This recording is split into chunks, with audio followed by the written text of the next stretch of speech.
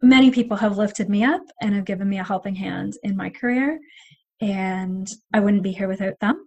And so the more I can do to kind of, pull up the next generation, the more I will do. And that's what teaching's all about, right? You're listening to Parallel Careers, where writers who also teach share the big ideas and practical tips that they take into the classroom.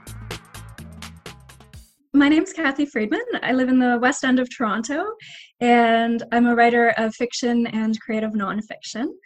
I also teach creative writing in the Open Education Department at the University of Guelph, and I'm the co-founder of Inkwell Workshops as well as the artistic director. So my first creative writing teaching gigs came about through Workman Arts, which is an interdisciplinary arts organization for artists with lived experience, mental health and addictions. And I happened to go to an event that they were putting on about creativity and madness. This was back in 2013.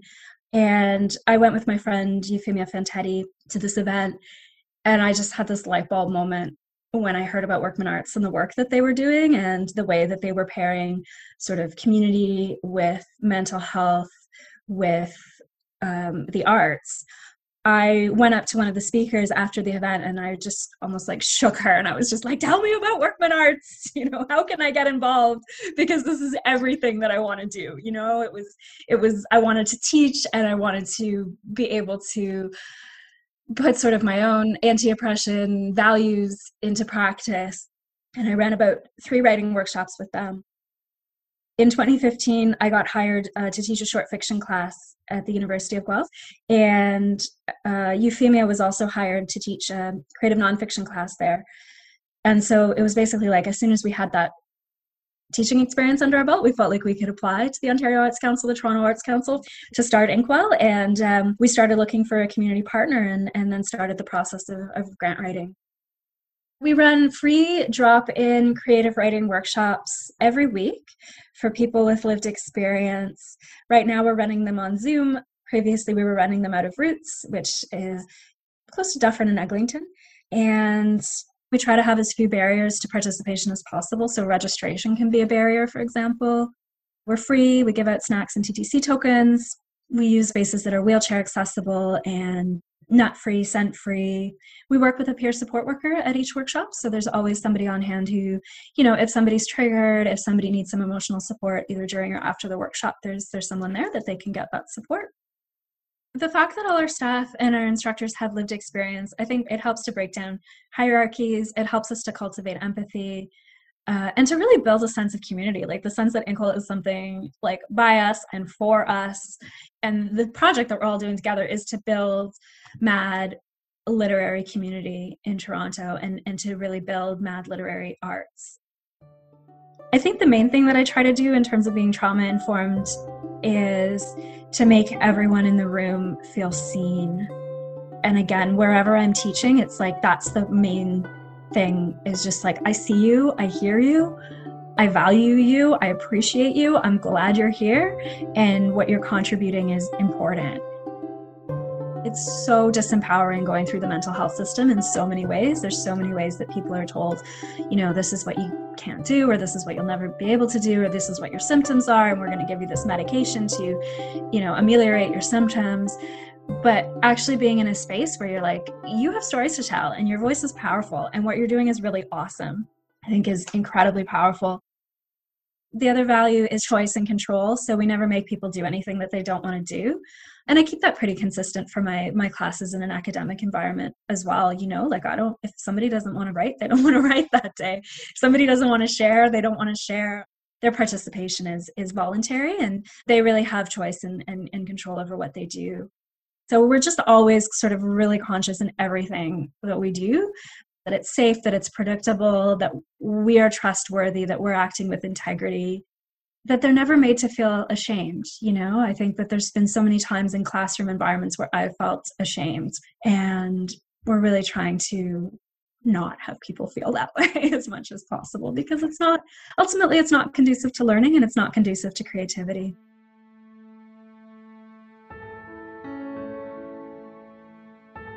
Lindy used to take us to the zoo in Mitchell Park. She'd thump down on one of the benches meant for her kind, slip her feet from their rubber sandals, and fan herself with a magazine. If there were other children, she'd talk in her clicking language with their nannies, and we were left on our own.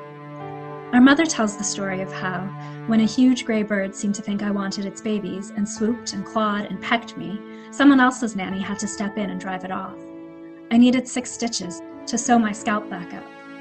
Everyone said I was a brave boy because I hardly cried.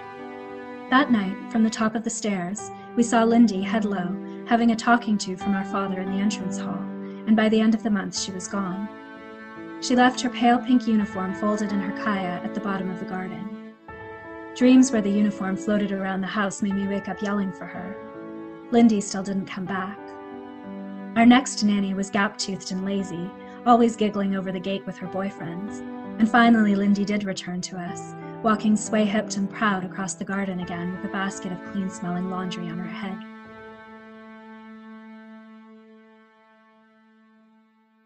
I've been working on a collection of short stories for a really long time. The short story collection is called All the Shining People, and it's a collection of stories about Jewish South African immigrants to Canada, much like myself. And with that project, really wanted to explore my own background and what it kind of meant to have been born under apartheid. I really wanted to explore what that meant, and I really was interested in exploring what it means to kind of be Jewish in a white supremacist society, which, you know, Canada is also kind of founded on.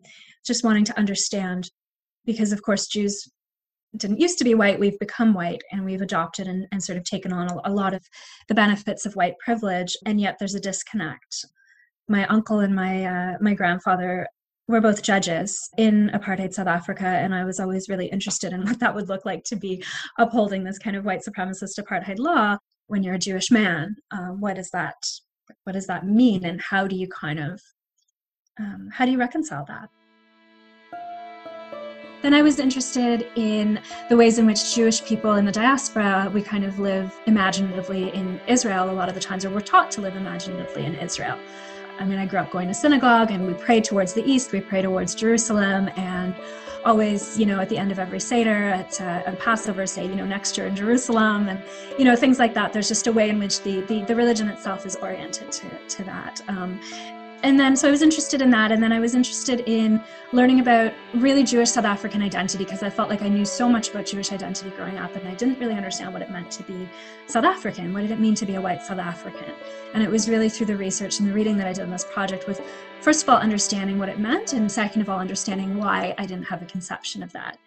Something that I read, for example, is like there's a insult in Afrikaans called soetpeel, which means like salty dick, salty penis. And the idea is that English-speaking South Africans like are so oriented towards like Europe and are kind of living imaginatively in Europe that they would have one foot in Africa and one foot in Europe. And so their legs were spread so far apart that things were dangling into the ocean. I thought this was great. This was a great way of sort of describing this predicament. My family is very English, sort of more English than English, more British than British because of this kind of colonial South African identity. And yet we're not actually British at all. You know, we're from the shtetl, right? Like my background is Eastern European. So I was really interested in this idea of kind of, centers and peripheries geographically. And that was really where like wanting to capture a sense of place. Again, where you live in your head, where you imagine yourself living, where you imagine yourself belonging, and where you actually are, and exploring some of the disconnects there. Soon Uncle Noah and Auntie Cheryl took our cousins Sam, Rachel, and Levi to Australia for good. It was raining the day they went, hard slashes that scoured the leaves from curbs and the dirt from flower beds, and pushed our cousins into a rented hatchback bound for Jan Smuts Airport. We stood under the dripping eaves of their empty house and waved and waved.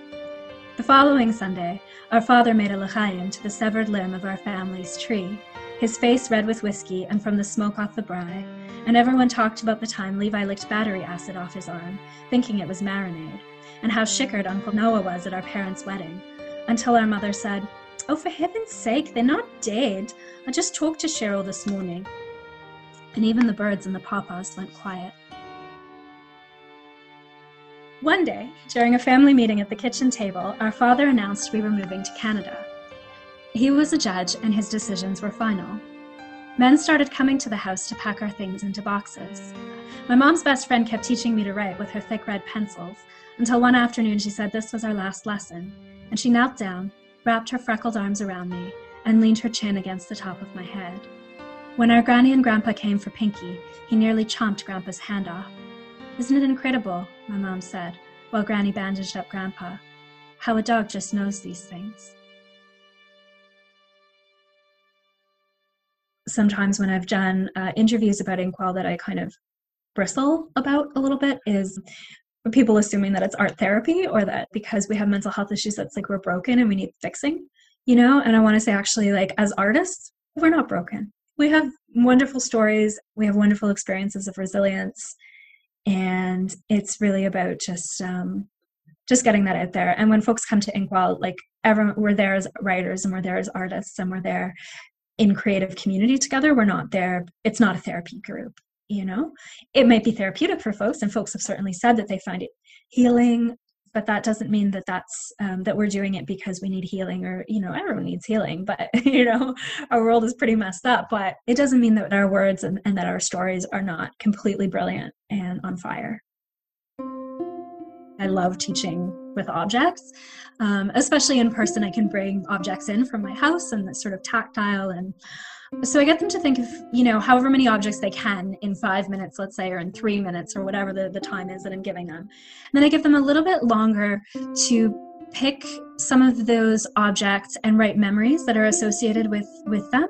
So let's say I've given them 5 minutes, I might give them 10 minutes for the second list. And then for the third list, I ask them to choose 3 of those memories and write sensory details that are associated with the memories. So they have 3 lists. And again, this is something that I use for poetry, and it was there for poetry, but I find it works really well with prose as well. So once they have their lists, Anne Hood has this great podcast with Tin House, where she talks about like the 10 things you need for writing a kick-ass essay, or something like how to write a kick-ass essay, something like that. I love this podcast, and she uses 2 readings. One is The Money by Junot Diaz, and the other is, I think it's called At the Movies by Jonathan Lethem. And they're both short pieces of CNF that are available online, I think both through the New Yorker. And she talks about the objective correlative, which is something that T.S. Eliot, I think it was Eliot, who talks about, that you want to use an object in your work that takes on the burden of the emotion.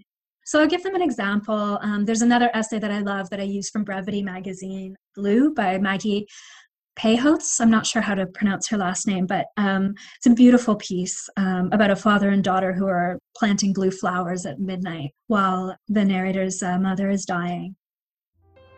So I give them an example of where an object carries the burden of emotion in the piece.